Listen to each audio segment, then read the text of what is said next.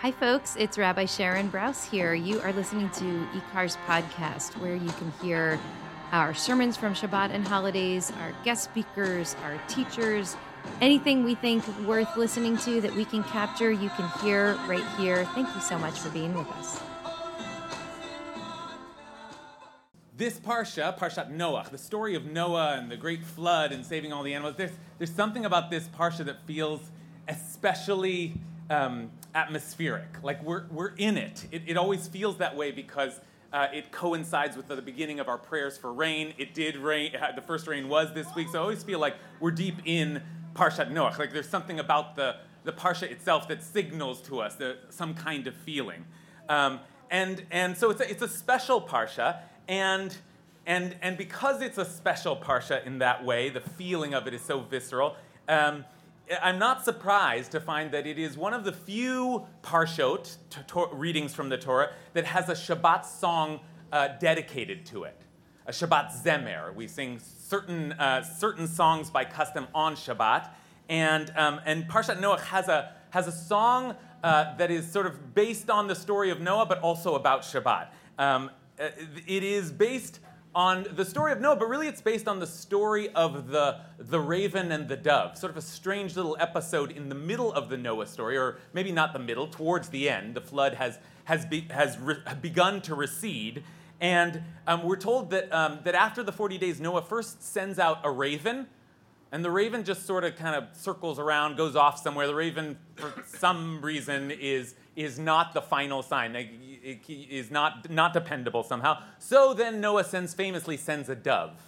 So nice, and the dove becomes this great symbol of peace, and it comes back with an olive branch in its mouth. So beautiful, but it isn't actually that simple, because when Noah sends out the dove, at first it says, "V'lo matza hayona manoach l'chaf ragla," that the dove didn't find manoach, which is a resting place.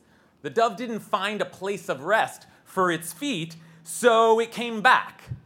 And so Noah waited, and after a week sent it out again, and then it came back again, this time with that olive branch in its mouth, the second time, and finally Noah sends it off again, and this time it doesn't come back, and that tells Noah, oh, the dove has a place to be, and the flood is over, and we can exit the ark. Right? It's coming to an end here.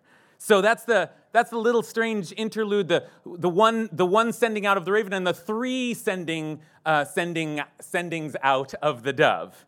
Okay, this is a little bit of a strange scene. The zemer, the song that is based on this scene, is written by one of the great poets of medieval Spain, Rabbi Yehuda Halevi, one of the great poets, and so it's worth looking at because it has a real poetic sensibility and a poetic complexity to it.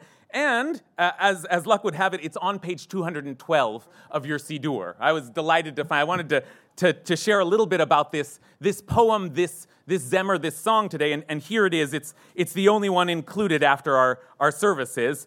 So maybe the editors of this book also felt that it was special. There's something special about this. And it begins, it's called, in the English there, Forget Not Shabbat. Yom Shabbaton ein lishkoach. Forget not Shabbat, inhale it like a sweet-smelling incense. And that sweet-smelling incense is also a reference to this week's Parsha. Noah was the first to make an offering that was received by God as reach nichoach, a sweet-smelling a sweet smell. And so there are references to Noah throughout. The very idea of remembering is very prominent in the story. God remembered Noah. But the main phrase that is borrowed from this week's Parsha is the chorus. And you'll see it there in the italics. Yona matza bo manoach. The dove found rest on Shabbat. It doesn't actually say on Shabbat, but the dove found a place of rest, a manoach, right? We translated that word before. V'sham yanuchu yagie koach, as can anyone who is tired, as can anyone who is weary. It's a beautiful phrase. Beautiful phrase. It's a beautiful phrase, but there's been some. The poet has tricked us a little bit. The poet has messed around with the words a little bit, right? Because it seems like a direct quote, but the actual quote from the Torah is lo matzah manoach. That the lo matzah hayona manoach, the dove didn't find a place of rest. Okay, so maybe the dove eventually did, but Rabbi Yehuda Levi borrows this phrase and turns it into, no, the dove did. That moment where the dove didn't, we're going to use that and think about when the dove did find rest. So that's one little change up that we get. And then we have this addition, V'sham yanuchu yigieh koach, and that is where the weary, anyone who is weary, can find rest. And who are these weary people? Who are these other weary people? That's us, right? That's us. That has to be us. And as the poem goes on, it becomes clear that it is us. It is the people of Israel. And that Yehuda Levi is thinking of as weary in this story. Surely what was happening is that he was reading the story of Noah, and he was thinking, oh my gosh, this guy must have been so tired. Right, as Rabbi Tzadok said, he's building this ark. He's out on the seas, taking care of all these animals for 40 days. The story never says how tired he was, but he must have been exhausted. And the dove must have been exhausted. And sure, the dove eventually finds a place to rest. But remember that at first the dove didn't find a place to rest, and he went back and forth and back and forth. And the dove must have been tired. And then Rabbi Yehuda Levi goes on to read this throughout Jewish history. Right, when the people gather around Mount Sinai, there in the second stanza, God is one, they answered clearly. Baruch hanoten liyoav koach. Blessed is the one who gives strength to the weary. He imagines us standing around Mount Sinai, seeing the revelation of God and saying, oh, God is one, and give us some help here because we're tired. Give us some help here because we're tired. And so in a way, the poem's message is God is the one who gives strength to the weary. If you're weary, try to find strength from God. But that isn't how the poem ends. That's in there, but that doesn't seem to be where the poem is going. In fact, the poem ends, the final stanza is Ha'am asher na katzon ta'ah, the people who wander like lost sheep. May no evil circumstance obstruct their way, as you, God, swore upon the retreating waters in Noah's day. In other words, hey, you remember at the end of the Noah story when you promised to finally give us rest? Well, we're still tired.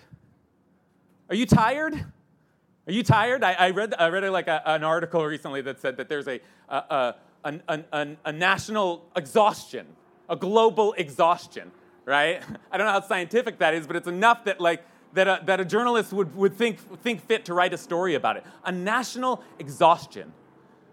And Yehuda Levi knows that exhaustion. Yehuda Levi writes this poem because he looks into the story of Noah, and he probably looked into the story of Abraham, and he probably looked into the story of the children of Israel and thought, God, these people must be so tired. Because I'm tired. Because we've had it hard. Because we know exhaustion generation after generation, and we believe in this God that will eventually provide us comfort, but we're still wandering. We're still wandering. We're still tired. And I'm tired. I'm tired because I've been in my ark, and then they told me I could go out of my ark, and then I had to go back in my ark, and now I'm venturing out of my ark again, and I hope eventually I'm going to find a place of rest, but I'm tired. And that is the point of this poem. The point of this poem is to pray that may God relieve our exhaustion. May God do that. God, I'm calling upon you to relieve our exhaustion. But the greater point of the poem is just to say, we're so tired. We're so tired. Our march through history has been so exhausting. And so, until God provides us comfort, don't forget, we have Shabbat. We have Shabbat. We have this tool one day a week, no matter what's going on in the world, no matter how tired we are, we have Shabbat, and Shabbat acknowledges that march through history, that exhausting march through history, and tells us today is a day of rest. Today is a day of rest. So we have Shabbat, and we have each other, this people that knows the journey, that knows the toil of the journey, and we will take care of each other on this day of rest. So may you rest and be refreshed on this Shabbat day, just like the dove eventually found Manoach.